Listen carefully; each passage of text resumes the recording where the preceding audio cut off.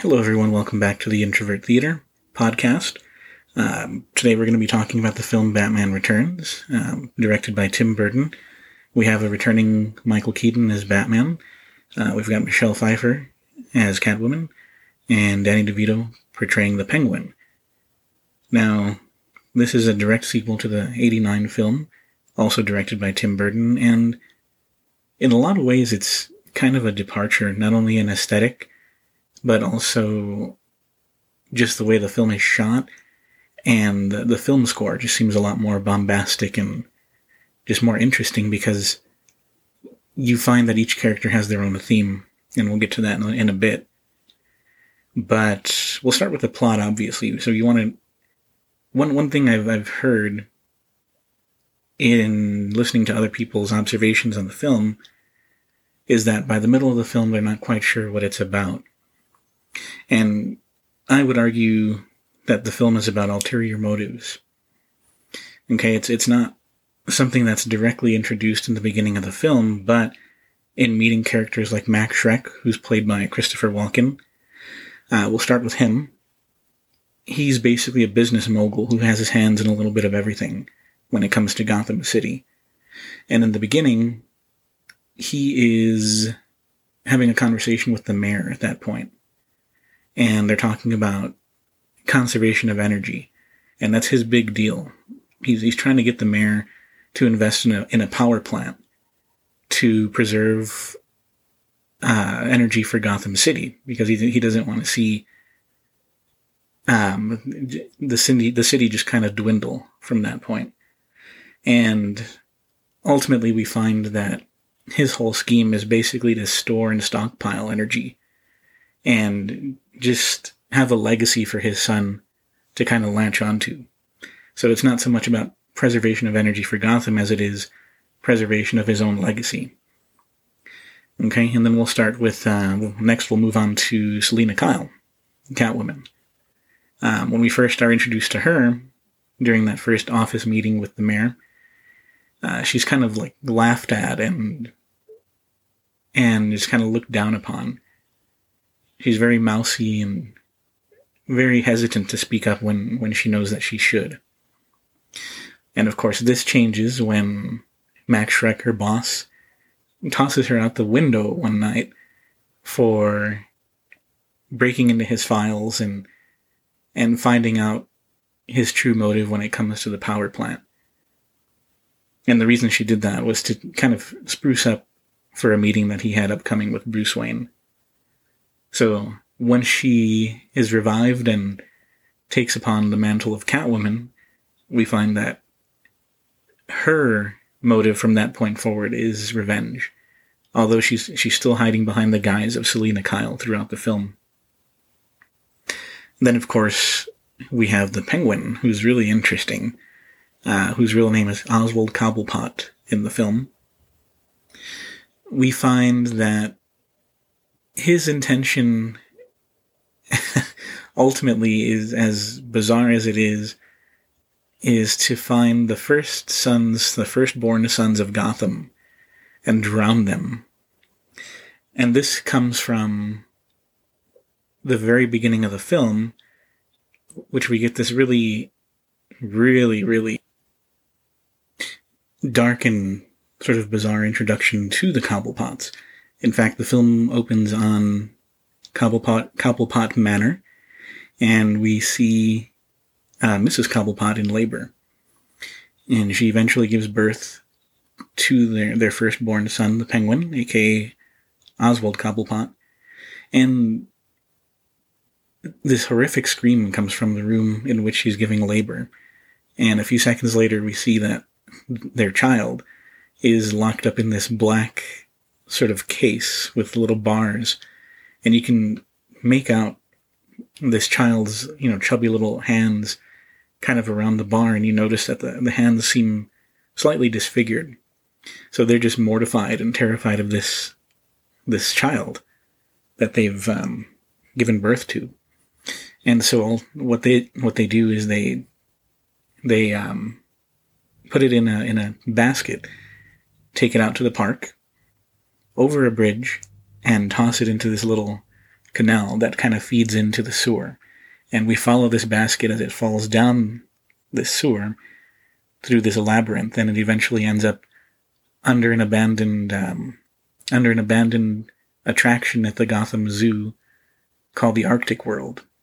And you see these penguins walk up to the basket, and it's implied that, he's lived in the sewer for 33 plus years and has been raised by this gang called the Red Triangle Circus Gang, who are kind of a band of misfits and thieves who hide their identities behind circus performers. So it's a really bizarre introduction, but it's almost a complete departure thematically from the very first film, Batman 89, and it really just kind of sets the tone for everything from that point forward. So next, we'll talk about duality. Okay, because that's a really big part of the film. We have Michael Keaton portraying Bruce Wayne and Batman. And this time around, it's more about him accepting the role of Batman, but also kind of dealing with trying to live sort of a normal life. And we learn that he's separated from Vicky Vale, who was his first love interest, because of his issues with, having to switch back and forth between Bruce Wayne and Batman. And then we have Selina Kyle, who is really just trying to find a way to live her life given her situation and her kind of fractured situation. And then we have the Penguin, who also kind of deals with duality, but his is more of an ulterior motive. His whole thing is trying to win the hearts of Gotham by saying that he's trying to find out more about his past, about his parents, and who he was, where he came from, etc. But really, he makes a pact with Max Schreck to basically oust the current mayor of Gotham City and have him take his place and reap the benefits. And next we'll go on to setting and set design, because this to me is a huge part of what makes this film work. You notice that this time around, Gotham structures are slightly different. They still have that Art Deco and film noir look to them that was established in Batman 89, but they have more of a Gothic kind of look to them. You have these huge structures, these huge monoliths and statuesque faces and figures in the backgrounds of the buildings now. And to me, this only enhances the film, because we're to accept the fact that it takes place in the same Gotham that was established in the first film, but it's different and visually interesting enough to captivate us from beginning to end. And it's actually one of the film's strongest suits, I think. In addition to that, you've got the costume work. We have Max Schreck, who's always wearing some sort of pinstripe suit, and it's kind of like a power play. He's very much got his pulse he very much has his finger on the pulse when it comes to fashion, and he's not afraid to show it. In fact, he has a department store in the film, and a lot of it houses some of his own fashion lines that he has going. Then you've got Selina Kyle, who, again, starts off the film kind of meager and mousy, and her dress is very conservative, where once she becomes Catwoman, it's pleather and white stitching, and there's really great detail to her Catwoman costume. And her Catwoman costume, I think, is really interesting, because it has this kind of dominatrix look to it, but the white stitching and threads really kind of set her costume apart, because it's also kind of a representation of her fractured state of mind. And then you have the Penguin, whose look is a huge departure from how he's been depicted in both the comics and the 60s Batman television show prior to it. He's always been depicted as this, wealthy go-getter, short, round, pudgy, with the monocle. This time around, he's basically deformed. He has a long, incredibly long nose, impossibly long nose, and hands that kind of resemble flippers.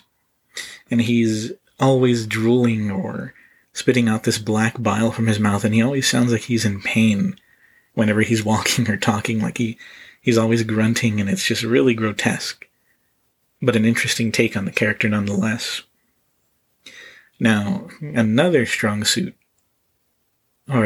part of this movie is the score by Danny Elfman, who has basically worked with Tim Burton since the beginning, since Pee-wee's Big Adventure, and from that point on until now, actually.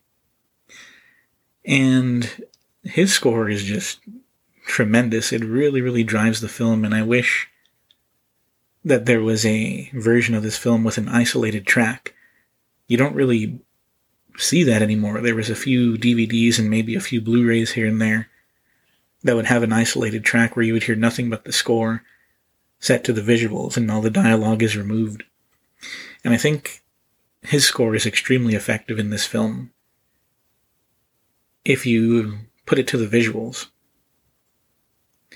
It's a nice juxtaposition because it's such a dark film, thematically and just visually, and the score really complements it in a way that only benefits it. So another thing that we should talk about is the director Tim Burton himself. He lends his own artistic merit to this film, and I think a lot of what he does in general. I think he's one of the few directors today that's still active today that you can consider an auteur versus a director. Now, an auteur is essentially someone who has their own sort of visual style, and it's immediately recognizable whenever you go see one of their movies. And everything from Pee-wee's Big Adventure through Nightmare Before Christmas to Big Fish, all of them have a very sort of distinct visual style that he brings to it, and I love that he wears his inspirations on his sleeve. For instance, there's a scene towards the end of the film where Penguin is retreating from police officers, and he finds himself back on the bridge that he was tossed over as a child. And it's a really unique visual because it harkens back to a film that came out much, much earlier. And in fact, that film was called The Cabinet of Dr. Caligari, which, if you ever take any film classes, is one of the first films that you'll be introduced to once you get on the topic of German Expressionism. And that scene kind of mimics Cesare, who finds himself on a bridge similar to Oswald in escaping authority figures. So there's a lot of really neat callbacks throughout the film, like that one, and Max Schreck is another obvious one. Max Schreck just kind of alluding to the actor who portrayed Count Orlok in the film Nosferatu, also several years earlier. So why does this film work? After seeing Danny DeVito's Penguin riding a giant rubber duck, penguins with rockets strapped to their backs, why does this work? It's a combination of all of these things. It's the realization of an artist's uncompromised vision. I think by the end you'll find yourself sympathizing with a perverse penguin man as he meets his demise. You'll find yourself in awe of Michelle Pfeiffer's portrayal of Catwoman because she's so incredibly believable. One moment she's confident and bulletproof, and the next she's in tears, and you completely empathize with her.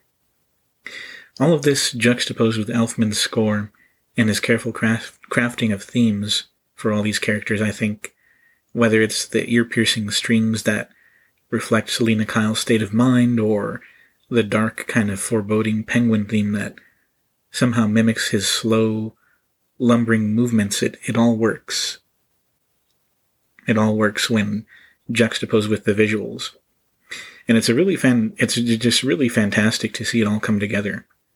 Now, does that make a film less valid if it relies so heavily on these elements? I would personally say no, because these elements are all essential in storytelling and, more importantly, film. We all express ourselves one way or another, and it's not always through words. Sometimes words are not enough, and that's where a strong score and visuals can effectively take the place of dialogue. Film, I feel, should be an escape after all, and Batman Returns is just that. It's an escape into a world with impossibly tall skyscrapers and dark nights. It's an escape into the mind of Tim Burton at his peak, and that in itself is a surreal experience committed to film in what I feel is one of the most beautifully unique films of its genre. So with that, I think it's a good place to end, and I cannot recommend this film enough, if nothing else, for its artistic merits. That said, next week, I think I want to allow myself to kind of scale back and have the episode serve more of as an introduction, which is what I probably should have started off with to begin with when it comes to this podcast. So a lot of next week's episode is just going to be reflections on the podcast itself, maybe a little bit about myself, and what just the goals and intentions are when it comes to analyzing films and just film theory and criticism in general. So, until next week, thanks for tuning in. Take care and stay healthy.